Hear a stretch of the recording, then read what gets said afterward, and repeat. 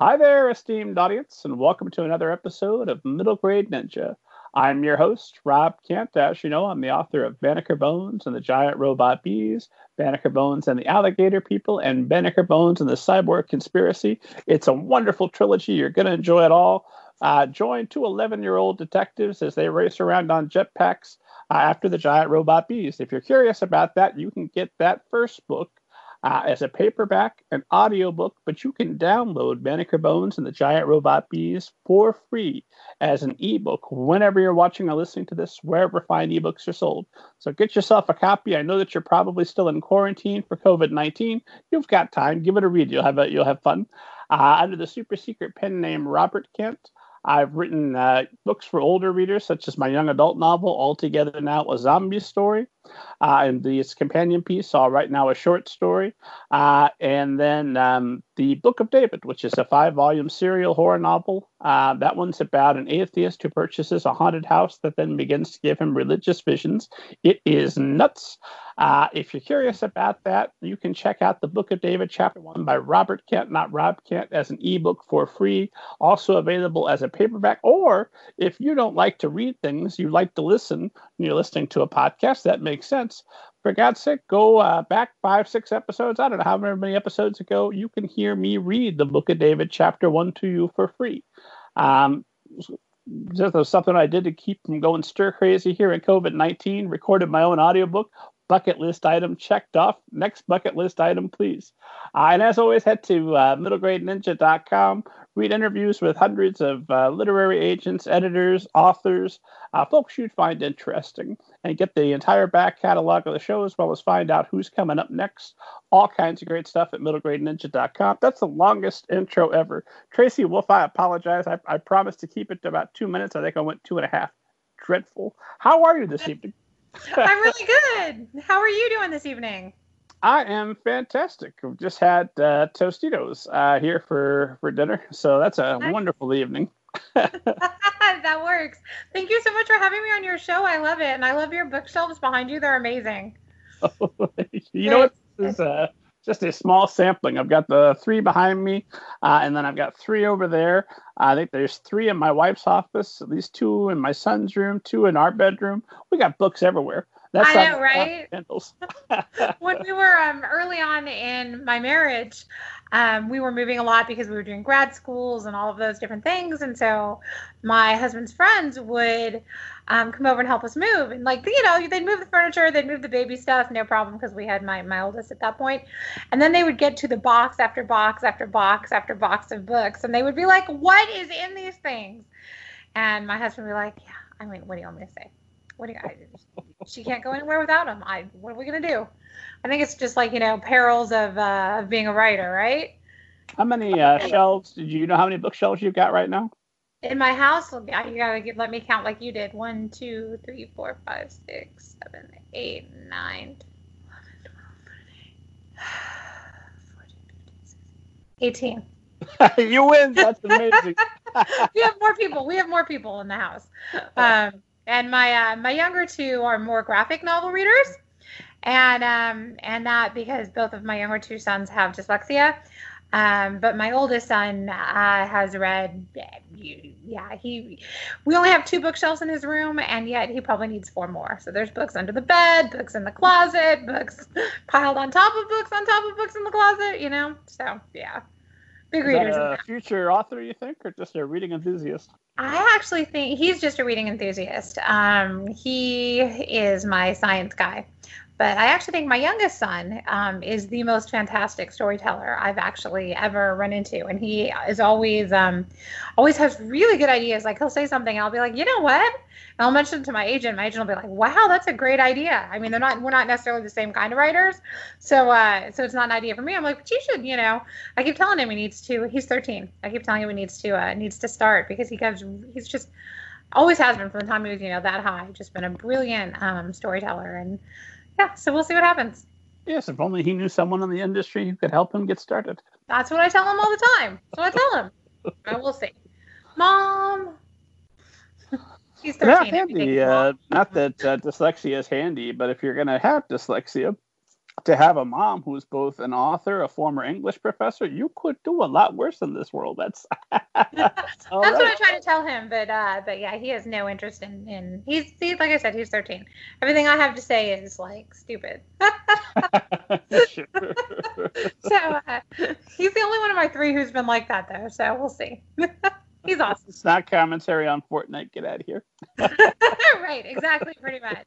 Or Dungeons and Dragons. That's the big thing in my house at the moment is D&D. Has been for a couple of years now. You all play it together, or? I am not a big D&D player, but my 2 sons have a little cadre of, I guess there's 7 of them now, and they meet twice a week and play, and they run two different DMs, so they run 2 different stories, one on Fridays and one on Sundays. So are they big fantasy readers? I think so. I think they're, yeah. I'm just wondering if you can, when quarantine is lifted and you're back out and about in the world, if you can go and introduce them to fantasy authors. I mean, you must know some writing paranormal romance, yeah? Oh yeah, no, absolutely. These are my 2 who are less readers because of the thing, but they love to meet. Yeah, I have a lot of friends who write paranormal and fantasy. I'm one of the few who doesn't write full-on fantasy. Mine's more like I like urban fantasy. That's my thing. I set it in the real world, instead of high fantasy. But they love meeting authors. In fact, one of my oldest son's greatest triumphs was, I'm trying to remember how many years ago it was. It was probably 5 years ago, maybe 6 years ago at this point. But I was at a conference in New York, and my agent had invited me to go to dinner. An editor had invited her to come to dinner and said, "Hey, why don't you bring one of your authors?" And so she'd asked me to come with her. And we went to dinner, and it turns out that she is one of George R.R. Martin's editors. Oh, wow. And I was like, okay, so look, I have a giant favor to ask of you. And Adam got, and that's my oldest son, got all of the George R.R. Martin books signed. And that was pretty awesome. Personalized and signed. So it was pretty awesome. Wonderful. I was like the coolest mom ever. Incredible. Yeah, like this huge package came. It took like 6 months. And I was certain that she had forgotten. And then this giant package came. And they were all the books. He still has them right on his bookshelf. That had to be just a heck of a temptation for the editor, who, of course, we know editors are noble and always do the right things. But if it were me, and I'm looking at what the rates are on eBay versus sending those books on to a fan. Right? Right? Yeah. Bring us George R. R. Martin. I just wanted to see if they got the books. Did they like it? Yeah, they loved them, George. All right, well, when you're breaking up, you must be going on a tunnel. Bye. Exactly. But it was I think one of the coolest presents certainly that he's ever gotten in his life. He loved it. So yay. So you won momming that day for sure. I did. It's always nice, right? When you win every parenting, you're like, yeah, my mom's cool. That's what gets me. Mine's 6. He mostly thinks I'm great. But I play a game where I have great parenting days and pretty good parenting days. And like parenting days where it could have been worse. You know what? It's called good enough parenting. I was told that by a therapist once. It's you know what? You're good enough. Even on your bad days, you're good enough because most of the time you're pretty kick butt. So good enough parenting. That's what we call it. Everybody's fed, everybody's happy, everybody's, doing okay and healthy and all of that, There are worse days. That's better have than that. Parenting than like entire generations of humans. Right? That's what I said. If those are your bad days, it's good enough parenting. Like that makes sense. So Tracy Wolff, author of more than 60 books? I'm working on my 66th right now, the sequel to Crave, yeah. Wow. Does it get easier by 66, or is it still the hard thing? You would think yes. I think some books have been easier than others. I think some books have been really, really hard. Some books just flow easier. But no, I don't know that it ever gets easier because I have a really crappy process. And yes, the process is rough. But I was reading about this. If you wouldn't mind sharing, what is your process for esteemed audience? So I tend to write books really, really fast. But it's one of those ones where, well, you know, like when you have a book in your head, it's usually in your head a while before you sit down to write it. You know what I mean?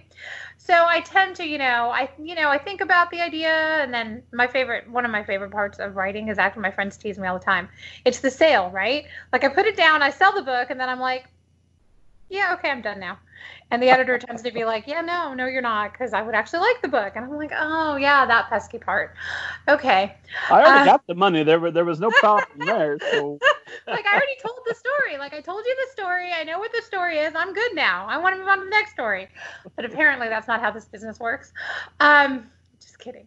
And so anyway, I tend to spend forever on the very beginning of the book, because I wanted to be a pantser, right? Like I really wanted to be somebody who just kind of wrote and it just flew out of them. And it was just the most amazing thing. And I find out that sadly I am not. I actually need to plot, but not at the beginning, because at the beginning it's like everything is bright and shiny, and you want, you know what I mean? And you just want to explore and see where it's going to go.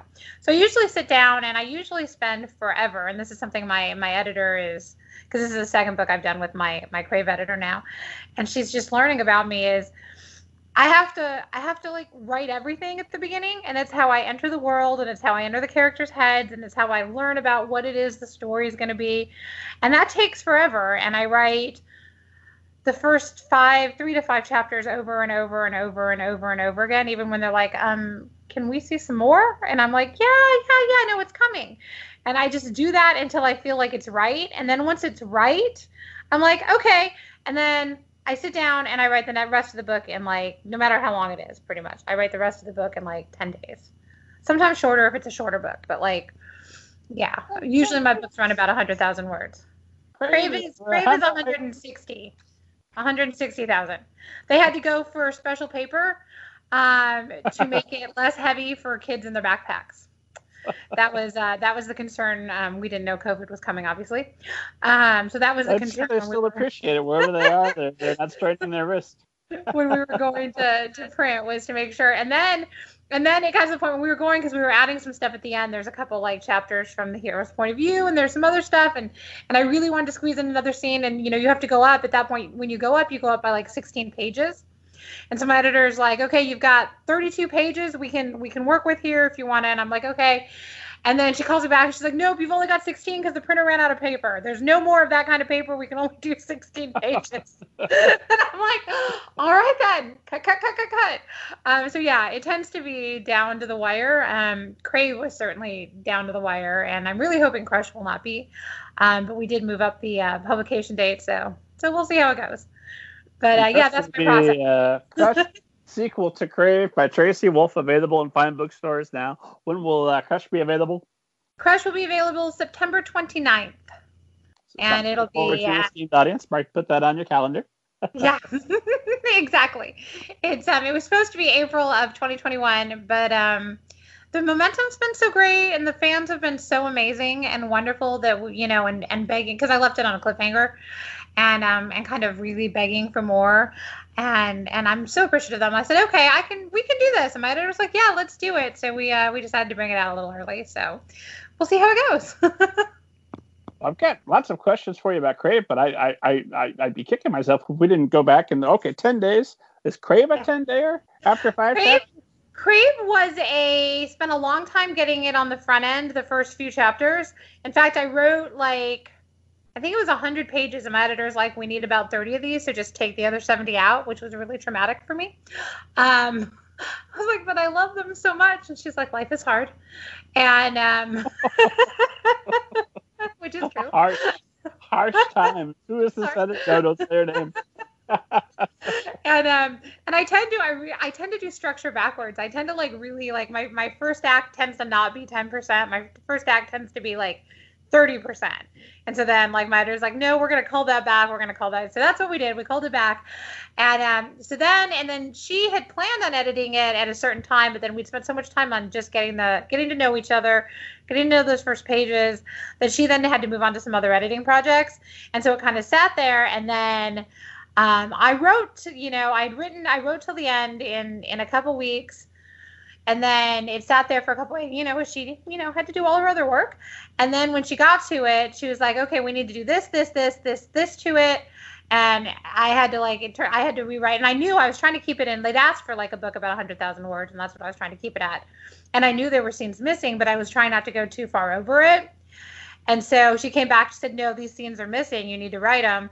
And I was like, so, oh, yeah, I get to write them. And she's like, by the way, we need to write them like really fast. And so it was not a really, it was not a 2-weeker, but it was not a 6-monther. So, so there's that. I'm in awe. I'm struggling with my 500 to 1,500 words a day. So what is 10 days a novel? What does your writing day look like at that point? Then when you're right now, I'm doing Crush right now, and my writing day looks like before COVID, my writing day looked like getting up at 5 a.m., writing from 5 to 7:45, then getting the boys off to school and all of that.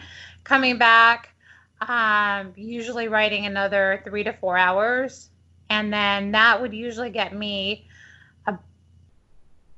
7,000 to 8,000 words, and then trying to squeeze in 2,000 more wherever I could once school. And my mom lives with me, and so she's ill, and in general she has a couple problems, and so there's always doctor's appointments in the afternoon, another thing, and then the kids and dinner, and the grind. So I'm then trying to squeeze in 1,000 to 2,000 words before bed is usually the goal. And you're a full-time author, right? I am now. Yeah, I have. I was a writing I was a writing professor part-time at the beginning. I had actually written my first book. I mean, I'd always wanted to. It's what I've always wanted to do. But I actually finally had time to write my first book when I was, well, we won't talk about how old I am, about 14 years ago. And that was because my second son was very premature, and he'd had really bad lungs. And the doctor had told me, we had moved from California to Austin for, at that time, my husband's job. And the doctor told me if I could keep my middle son home a year I had him in a babysitter in California. If I could keep him out of a babysitter, if I could keep him out of a daycare, we could probably get his lungs in better shape.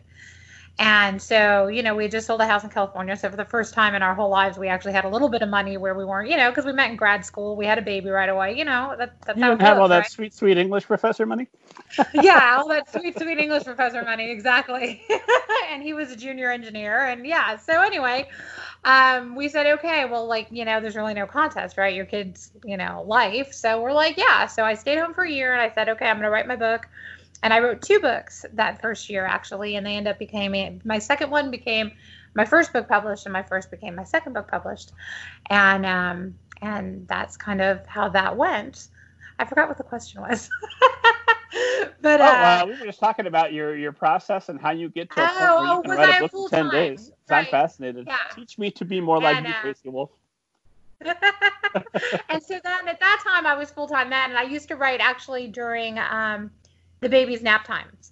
Thank God, he was a prolific sleeper. He would sleep for 3 hours. So I would get him to sleep, and I would run up the stairs to my office, and I would write for 3 hours, and that's how my first 2 books got written. That's in those 3 hours. God. Wow. Yeah, thank God. I know. My first one didn't sleep past him.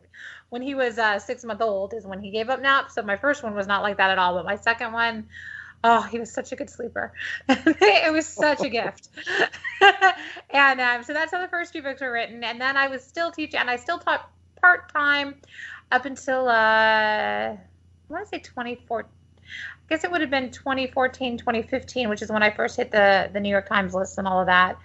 And then I went full-time, and I taught part-time mostly because I wanted to keep my hand in it. I liked it. You never know how writing's going to go, and what the market's going to look like, and how your career is going to go. If there's one thing, this business, I'm sure it's taught you the same thing, right? I mean, it's a marathon. It's not a sprint. And so you just have to be prepared for a lot of things. And so I didn't feel comfortable giving up teaching until around, I guess it would have been about 2015. And then I had filled in for a friend think about, I guess it would have been a year and a half ago when she'd gone on maternity leave. She said, could you fill in for me? And I was like, yeah, my kids are in school. That's no problem. So I went and filled in a couple classes for her and realized how much I missed it.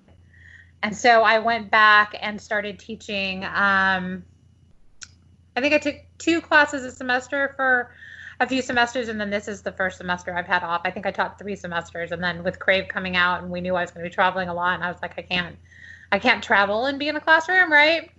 And of course, then COVID came along, and I was like, well, I'm just as glad I'm not trying to.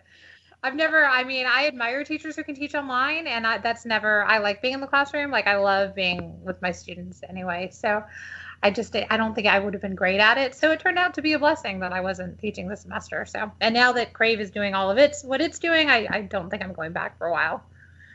So yeah, full-time writer. Long answer for a easy question. Full-time writer. No, that's great. That makes my job incredibly easy, and we all learn more than we would have. There is that. as much as is comfortable for you. In fact, I had a couple of things I wanted to break down and ask. You know what? The heck with it. We've been talking a little bit about Crave, and I know Megan Beatty, previous guest, your publicist, who was kind enough to send me this book, is listening, and she's saying, okay, great. Are they going to talk about the book? Yes, we're going to talk about the book. So I don't do other people's biographies, and I don't summarize other people's books. How painful for you to listen to me do that. If you would, please give esteemed audience just kind of an overview about what Crave is about, what they can look forward to. Oh, absolutely. Crave is, if you look at the cover, it is kind of an homage to Twilight. It was kind of, vampire books were huge 10 years ago.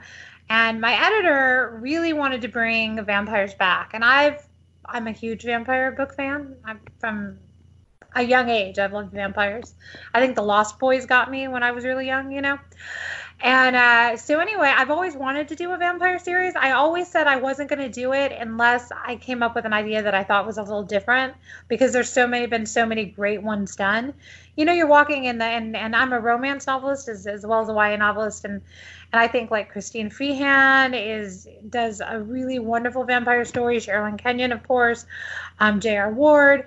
And then, of course, there's all the amazing YA writers and all the amazing horror writers. And I thought I wasn't going to jump into that unless I thought I could do it justice, And so it was kind of this perfect storm where Liz really, that's my editor, really wanted to do a vampire series. And I was like, well, I have this idea, and I really wanted to do a boarding school book. I actually have 3 other boarding school books started on my laptop right now.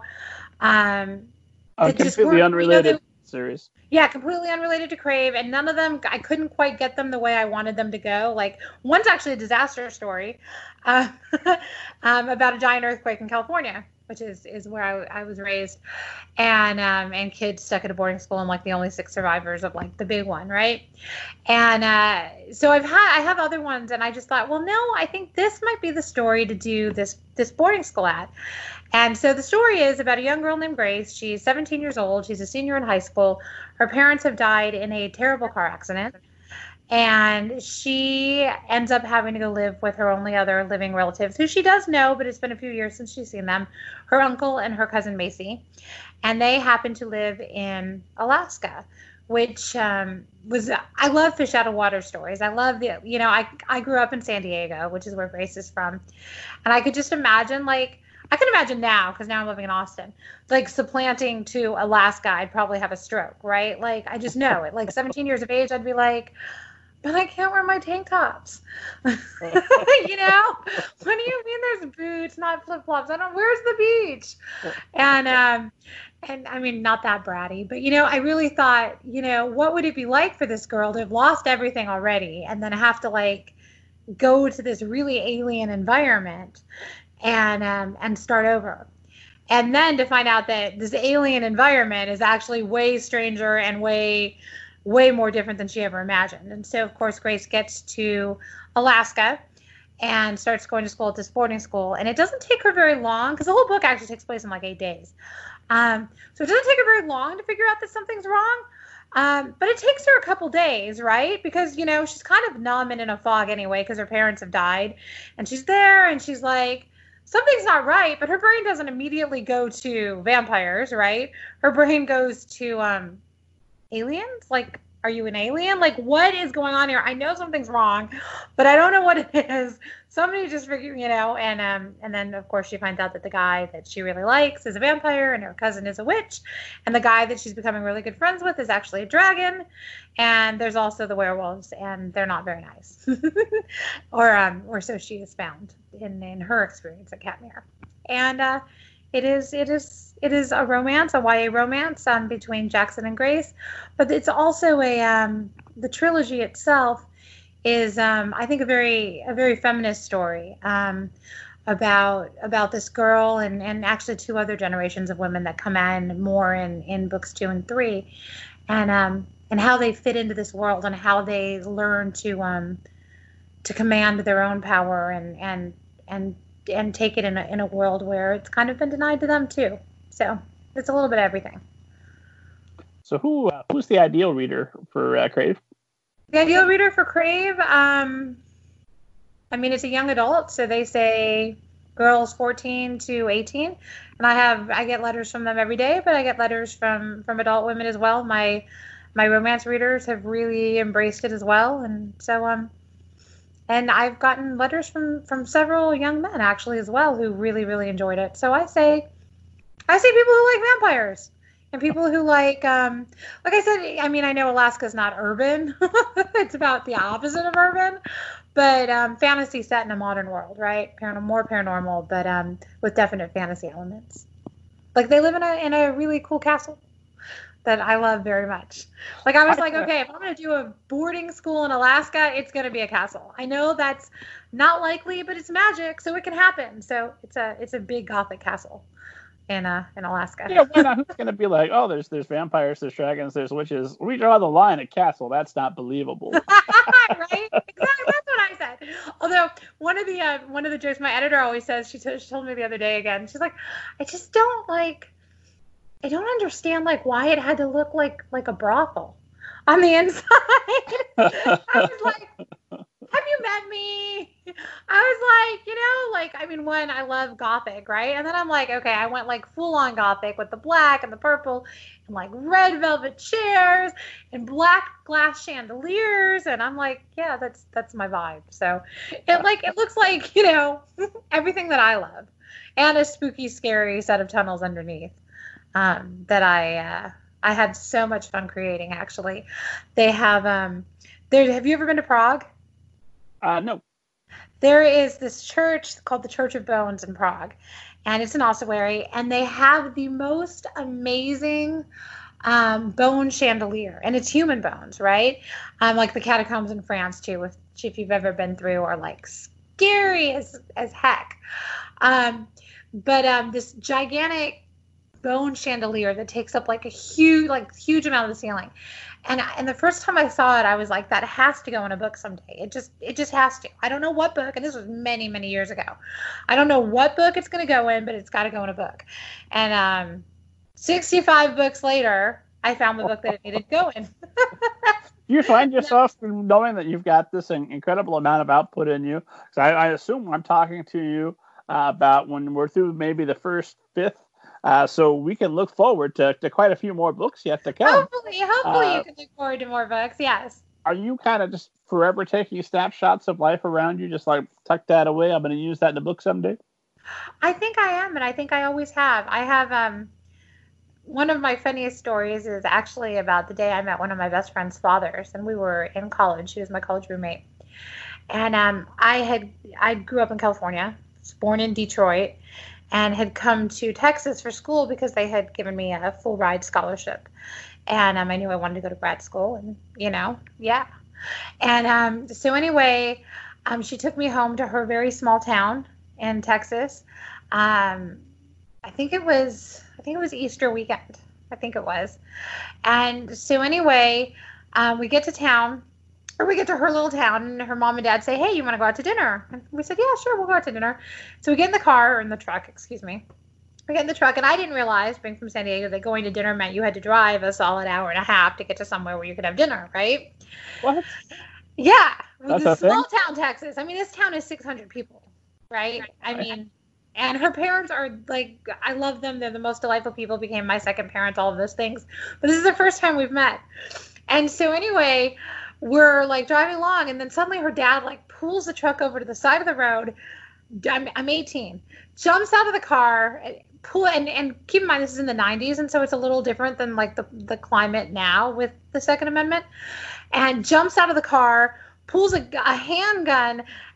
It's the first time I've seen a gun in person in my whole life. Out of the glove compartment, jumps out and starts shooting into this field, and I'm like, what is happening? Like, what is happening, right? I just couldn't even imagine what could possibly be happening.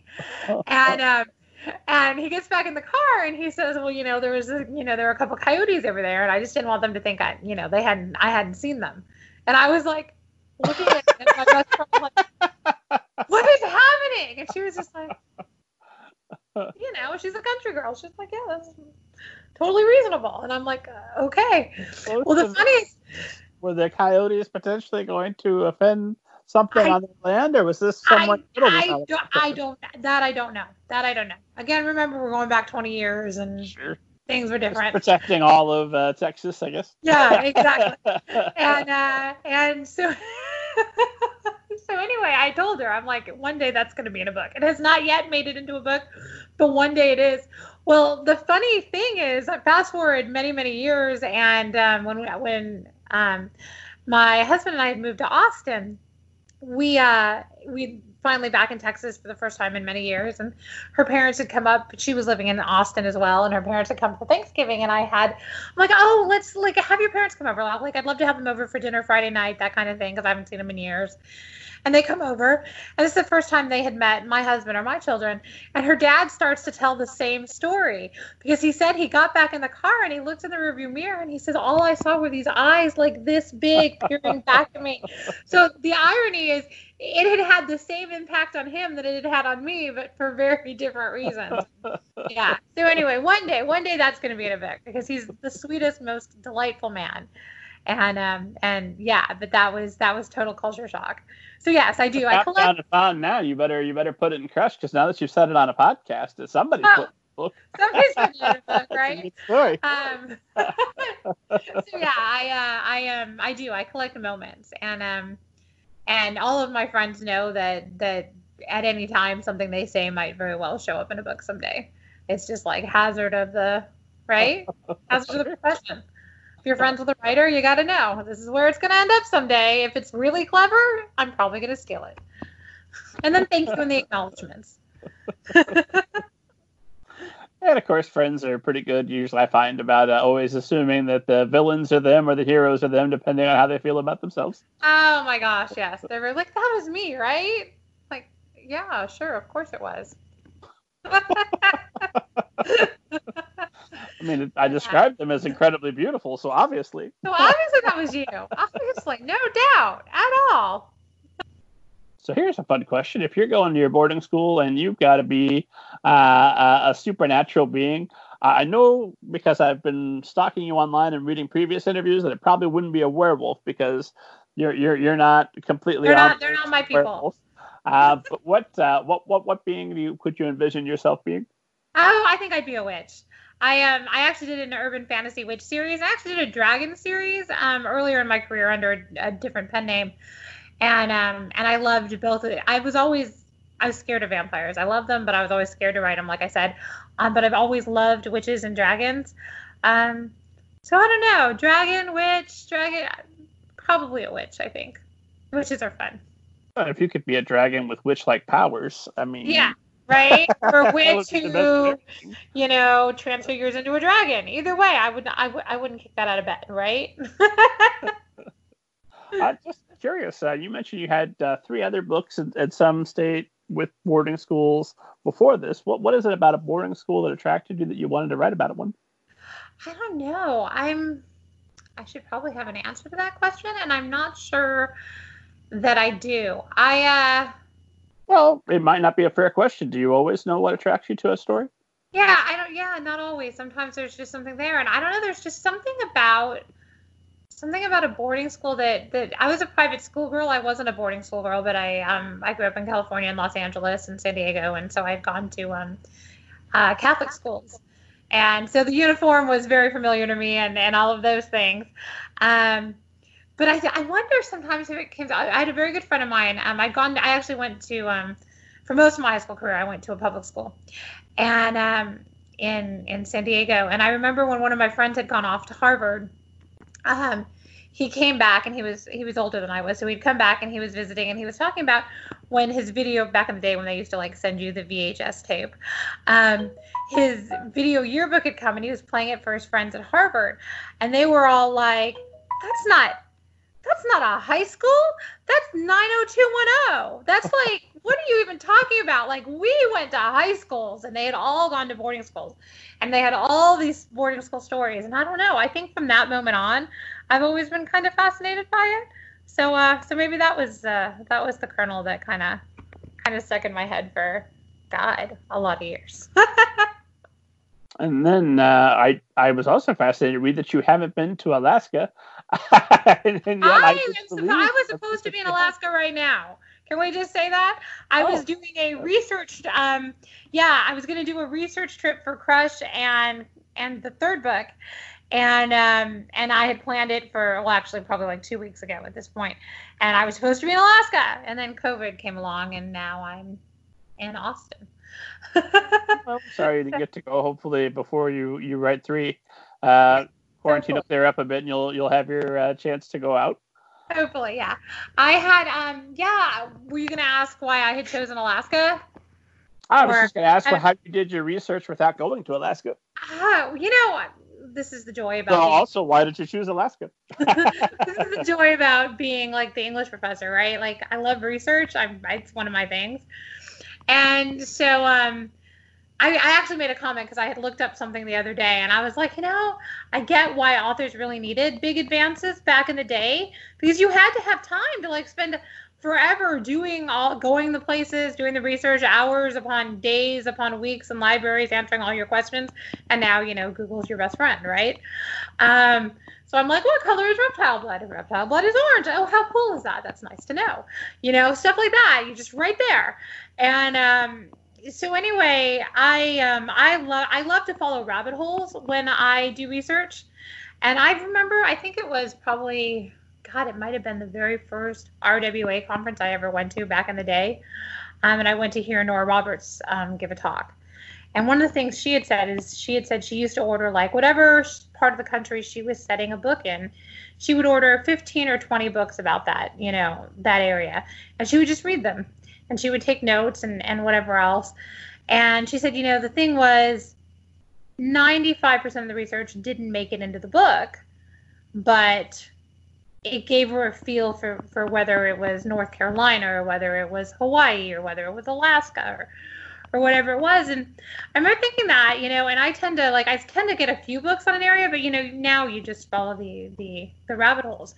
And I kind of go into it when I'm starting to look for a place to set.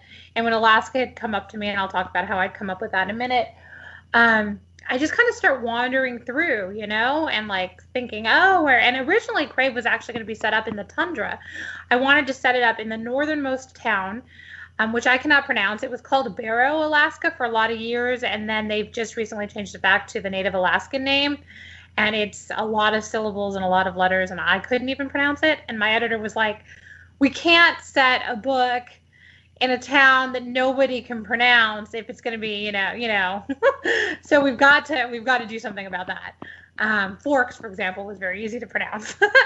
And I was like, she's like, also, she didn't think the tundra was as scary as I did. And this is, I think, where this is the difference between horror and terror, right? This is something my students and I talk about a lot because, like I said, the Gothic's my area. And she says, I don't think, the tundra's wide open. What's scary about that? I'm like, are you kidding me? You see something there, it's coming to get you. You can't do anything. You can't hide. You can't outrun it. Yeah, like, I think that is terrifying. She's like, well, what if they, like, jump out from behind, And I'm like, actually, nobody in Crave jumps out from behind anything. But, okay, so we ended up setting it further down south in near Denali, in, like, the deserted side. And that, interestingly enough, came from that when I said, okay, if I can't have Barrow, I want near Denali because I had watched The Art of Flight many years ago. Have you ever seen that documentary? It's a documentary on snowboarding many years ago, probably, I guess they came out in 2014. I wrote a trilogy of snowboarding books. And like I said, I love research. And one of my greatest compliments ever on that series was a professional snowboarder had been like, I thought you were a snowboarder. I was like, how have I not heard of this snowboarder? And I'm like, yeah, I've never been on a snowboard in my life. I just think it's super fascinating. And so anyway, one of the many things I did was I watched this documentary called The Art of Flight. And the premise of that was they had gone to all of these really, really remote areas, places where nobody had ever snowboarded before. And they wanted to show you not just the snowboarding, but they wanted to show you really the beauty and the big views and the insanity of these areas. Like they were down in Patagonia, and like the most inaccessible area of Patagonia, for example. And then they were up in and the comment they had made about this area of Denali that they were in was that they had to get there from helicopter, and no human being had ever walked there, ever. And I thought, why would you not set a school in a place where no other human being had ever walked, right? And that's kind of where the nugget of it came from. And really, Alaska, though, in general, is an idea. My agent is great for locations. She's really good. She's I'm like, where should we set this? And she's like she named my dragons were desert dragons. I ended up setting them in New Mexico, and not a lot of people had done that at the time I did that. And it was her idea too. She's like, I just feel because I was thinking Maine, and she's like, no, desert. And they became these great New Mexico dragons. And she's like, Alaska, I just feel Alaska. And I'm like, well, let me poke around and see what happens. And I just fell in love. I fell down the rabbit hole, and I was just oh, I love it here. This is where my school needs to be. And the trauma of the great for the really long winters and long, short days for the vampires is good. And then you worry about what that looks like in the summer. So we'll see. Book 3. We'll see how that goes. Unimportant point of clarification. I actually have seen The Art of the Art of Flying, The Art of it was in 3D at the time. I think I recall. Completely unimportant, but I remember we had a 3D TV, and I was stupid enough to pay a stupid amount of money to watch snowboarders in 3D. It was fascinating, though, right? Yeah, ridiculous. There's a lot of ridiculous stuff as they're shooting up propane tanks and all of that, and water skiing off a snowmobile. But yeah, some of it was really fascinating, though. So yeah, just a moment of terror. Someone will find out that I misspoke, and we better clarify. So we better clarify that. So how involved is your agent in creating and refining books early? I mean, are you talking from the moment you have an idea, just from those first 5 chapters before you go in, I assume, Tasmanian Devil writer mode to get the book done in 10 days? Are you talking back and forth about the ideas before, during? She texted me 4 times today before this interview while I was washing groceries. I made my son text her back. I'm actually really incredibly blessed. It embarrasses her so much when I say this, but I had to chase her down to get her to be my agent. I don't know what it was about her. This is 15 years ago. She had just started her own agency. She had been training at Writer's House, and they had offered, they wanted her to come on as an agent. She decided she really wanted to start her own agency. She is the president of Prospect Agency, and it was a small boutique agency at the time. And I don't know, it's just everything about her appealed to me. And I'm like, this is my agent. She doesn't know it yet, but this is my agent. Her name is Emily Sylvan Kim, and she had just had a baby, and she wasn't really wanting to take on new clients. And I chased her down through 3 different conferences, and I got offers of representation from other agents, and I would call and be like, you know what, I've got this offer of representation, but I would really like to work with you. Can you please call me back? And nothing, right? 3 times you did this? Through I assume we're perfectly reasonable and decent agents.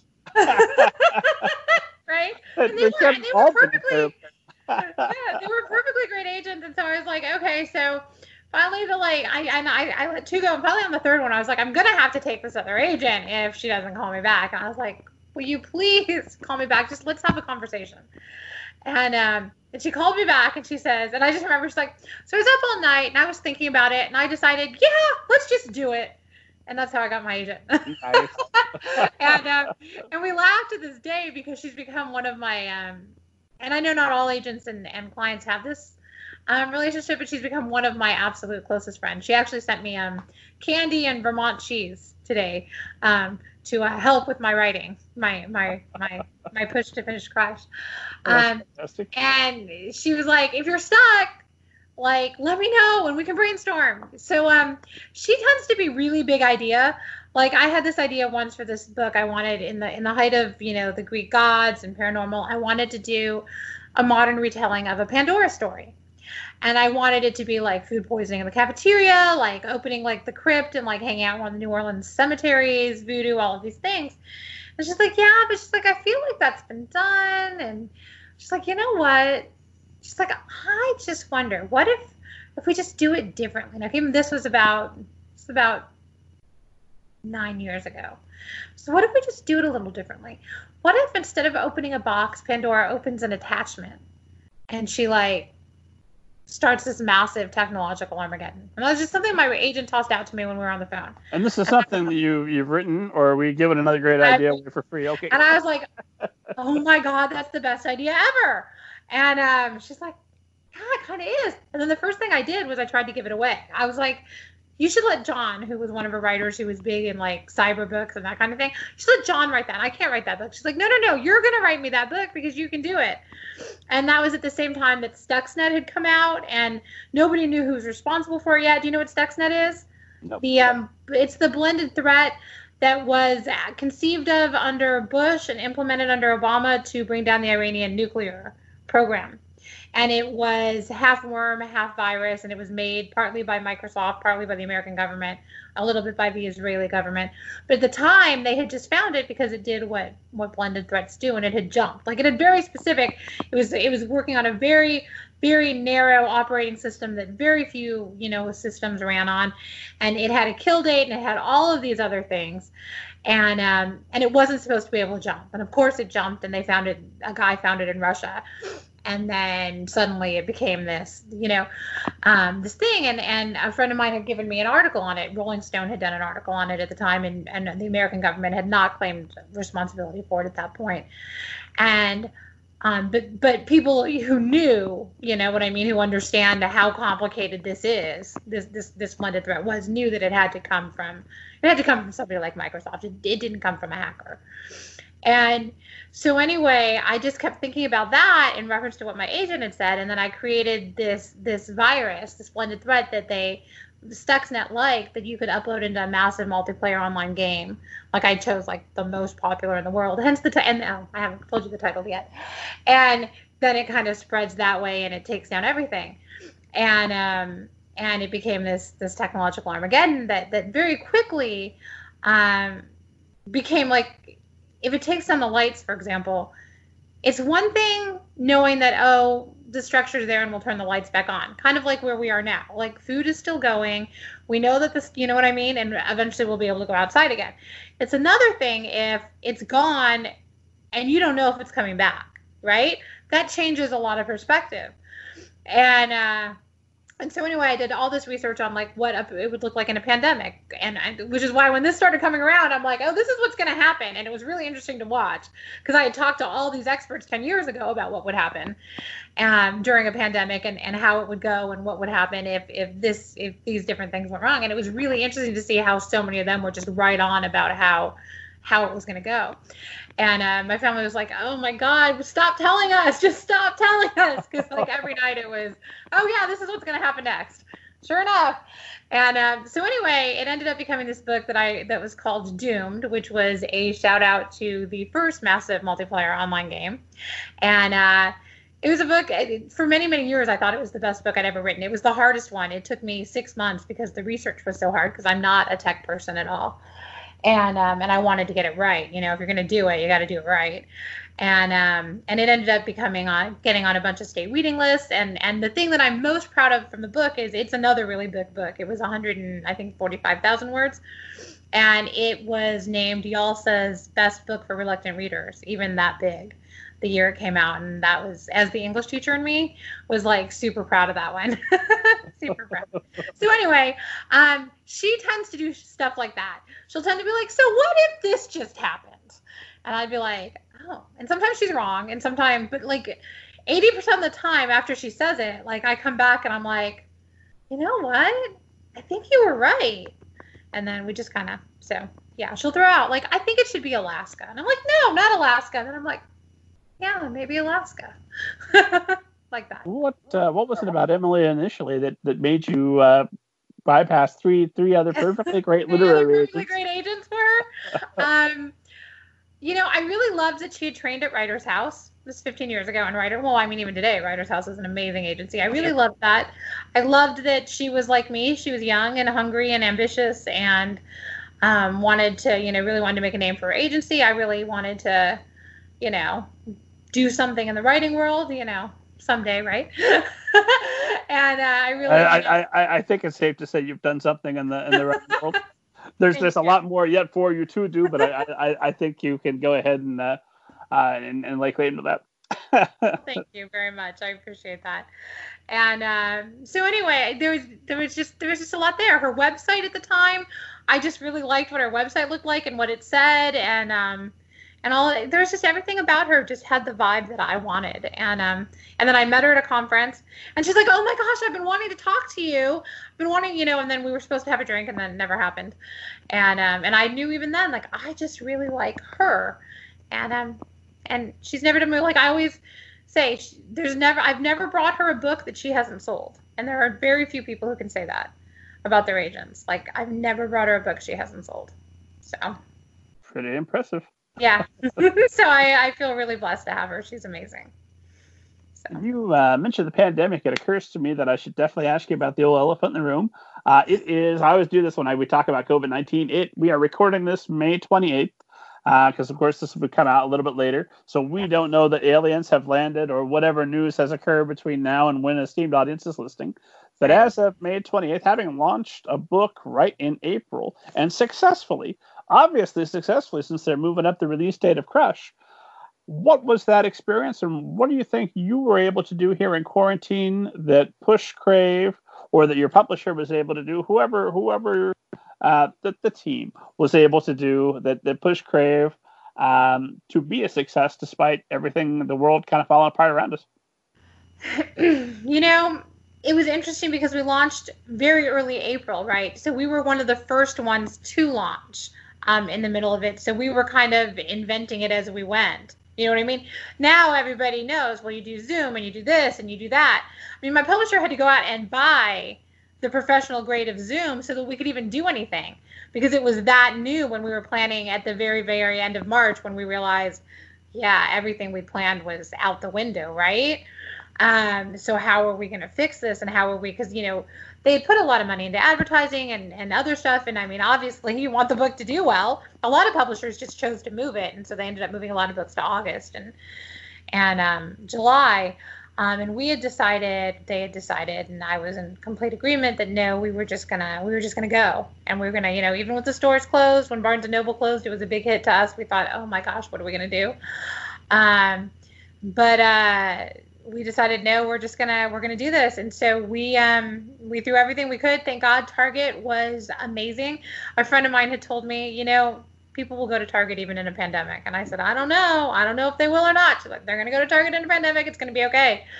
And everything that could go wrong kind of went wrong at the very beginning. Like the books didn't, because everything was such, if you think back 2 months, right?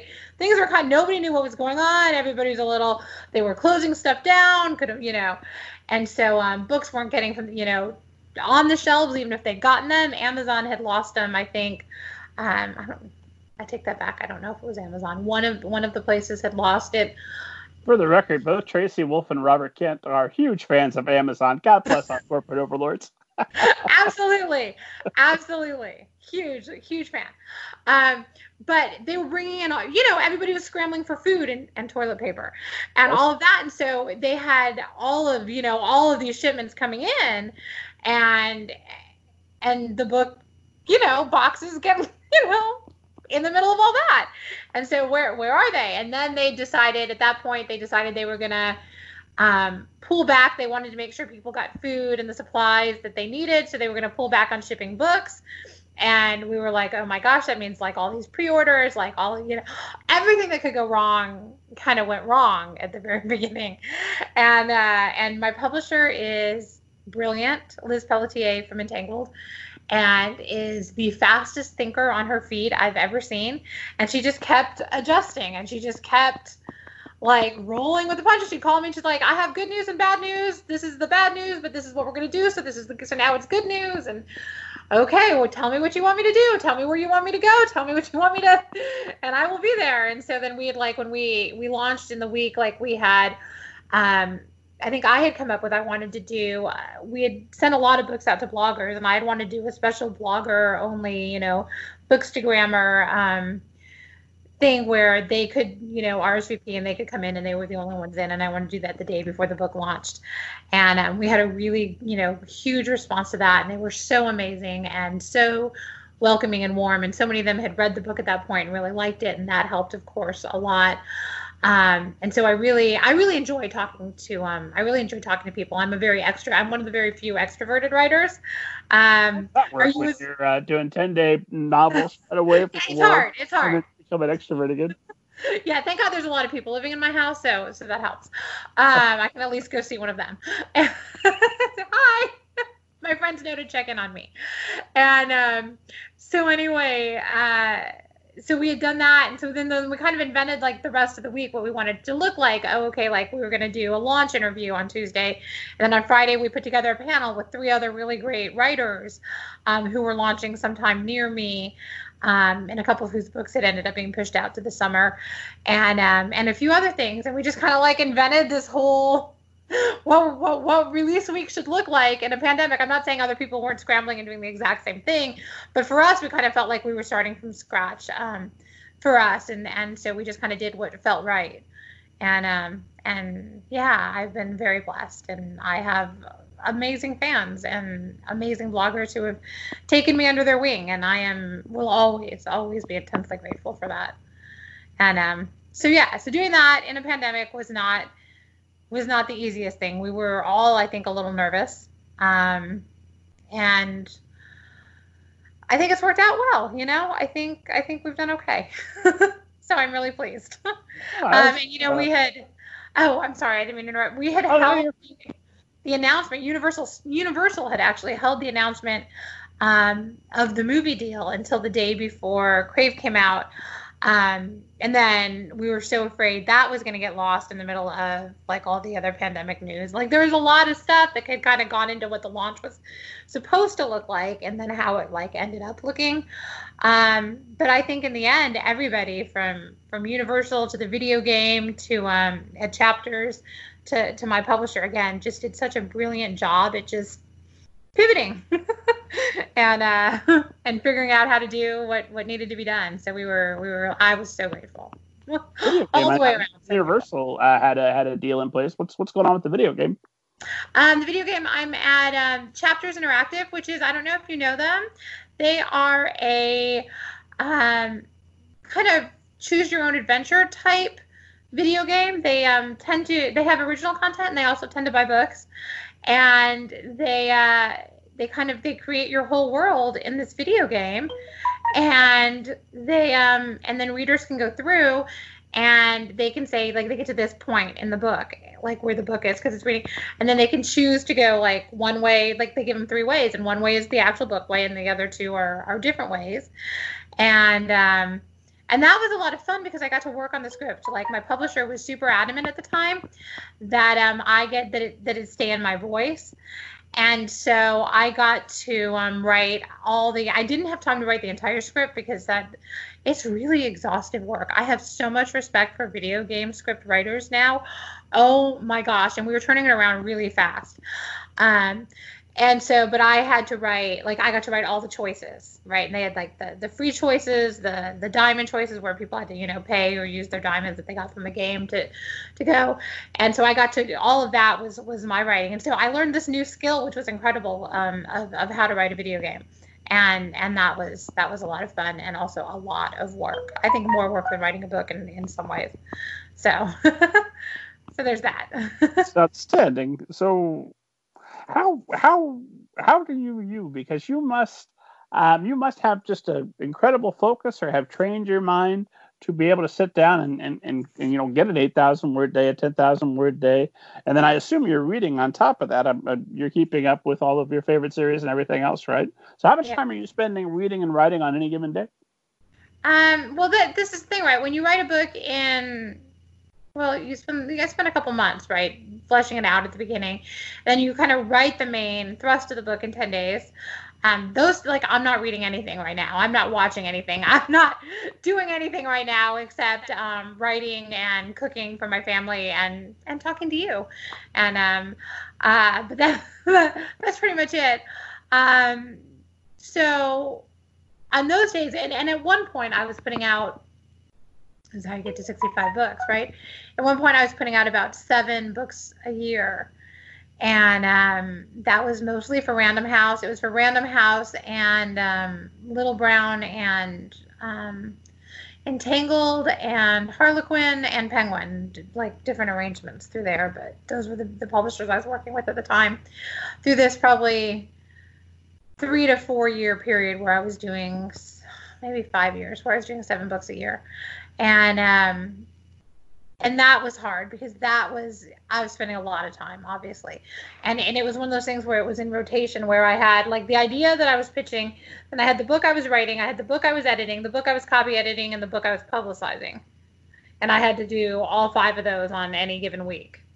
And that was a lot. And so for me now, you say how much, like this seems like spending time on like 1 book at a time seems like, wow, or 2 books, right? I'm publicizing this book and I'm writing this book. That seems like I could do that. This is one of those things with my agent. If one talking, like maybe this is oversharing or whatever, but she's always helped me pivot. So several years ago, my husband had lost his job, right?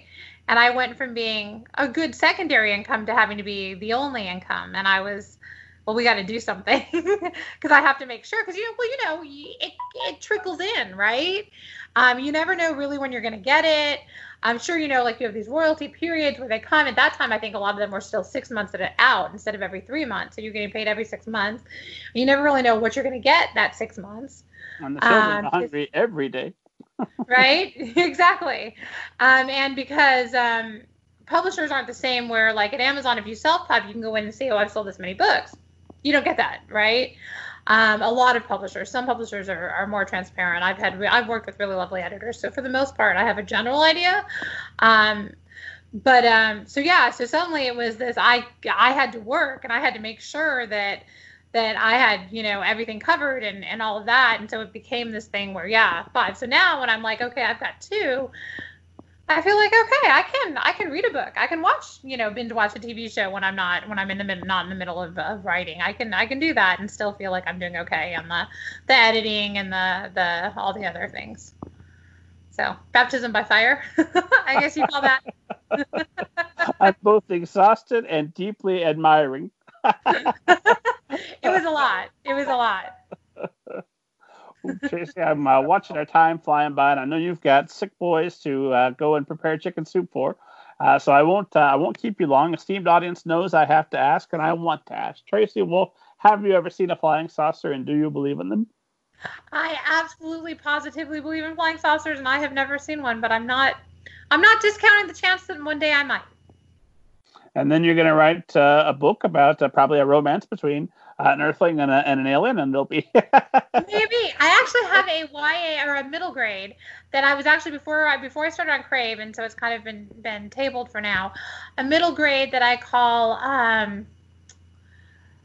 Calico Jack and the Amazing Mostly True Tales from the Andromeda Galaxy, and he is a middle grade space pirate.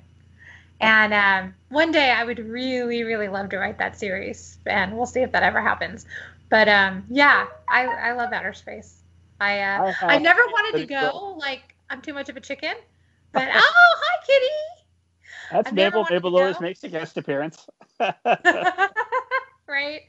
My dog is locked out of the room at the moment. But because she will just come climb right on the laptop. She thinks she's a lap dog, and she's actually like a 60-pound Kelpie. So. I used to lock her up but put her in a in Yeah. the room with her cat box, her toys, her Yeah, food. She's fine, esteemed audience. But esteemed audience looks forward to seeing her, so now I just let her run around. Yeah, she's Get her adorable. cameo in. Tracy, I've enjoyed talking to you, and I know I've run right through our time. So I'm going to end with this because I always end with some variation of this final question because it's a good way to catch all the things I might have gotten you to say if I'd just been smart enough to ask better questions. But my last question is always some variation of if you could go back, 2006, 2005, when you're really getting cooking on starting to write.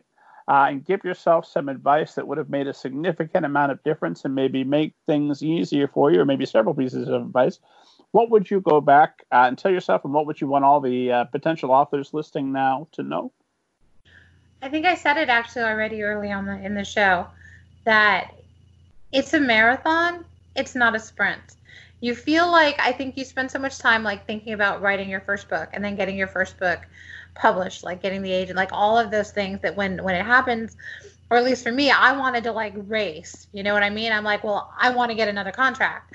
I want to, I was writing for Harlequin and Penguin at the time, and I wanted to do that, and I wanted to just keep publishing books, and I wanted to write a lot of different things, and all of that, and I think that my advice is explore everything you want to write, but I think that there's time too. You know what I mean? I think that sometimes that my career might have been less rocky. I mean, I've had a really beautiful career, and I'm very grateful for it, and I'm very proud of it.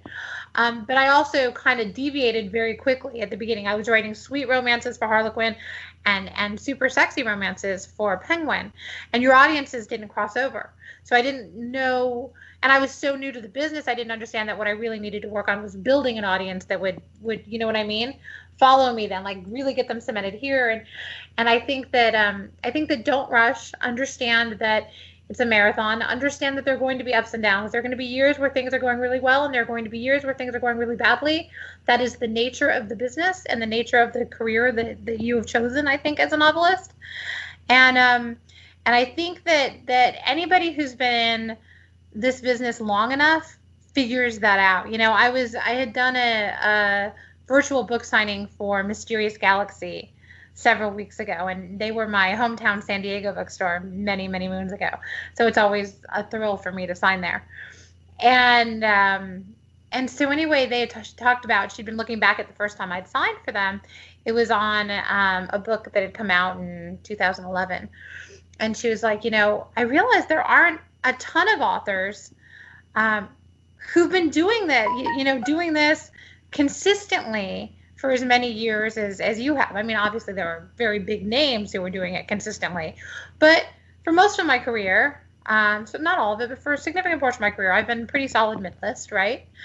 And it's just always been putting one foot in front of the other, and all of that, knowing that you never know what book's going to be crave, or what book is going to, be in the case of 2015, it was Ethan Frost and a book called Drive Me Crazy, which was the sequel to Crash Into Me, which I think you had asked about originally in questions, that had first put me on the list and really helped me build a very broad audience.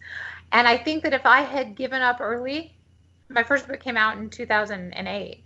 So I think if I had given up before I ever got to 2015, if I hadn't kept writing that next book and trying that next thing and understanding that it wasn't an overnight success, that I think I never would have gotten there. You know what I mean? So I say just understand that if this is the career you want. Oh, and I'm sorry, I'm just gonna, one more piece of advice I got.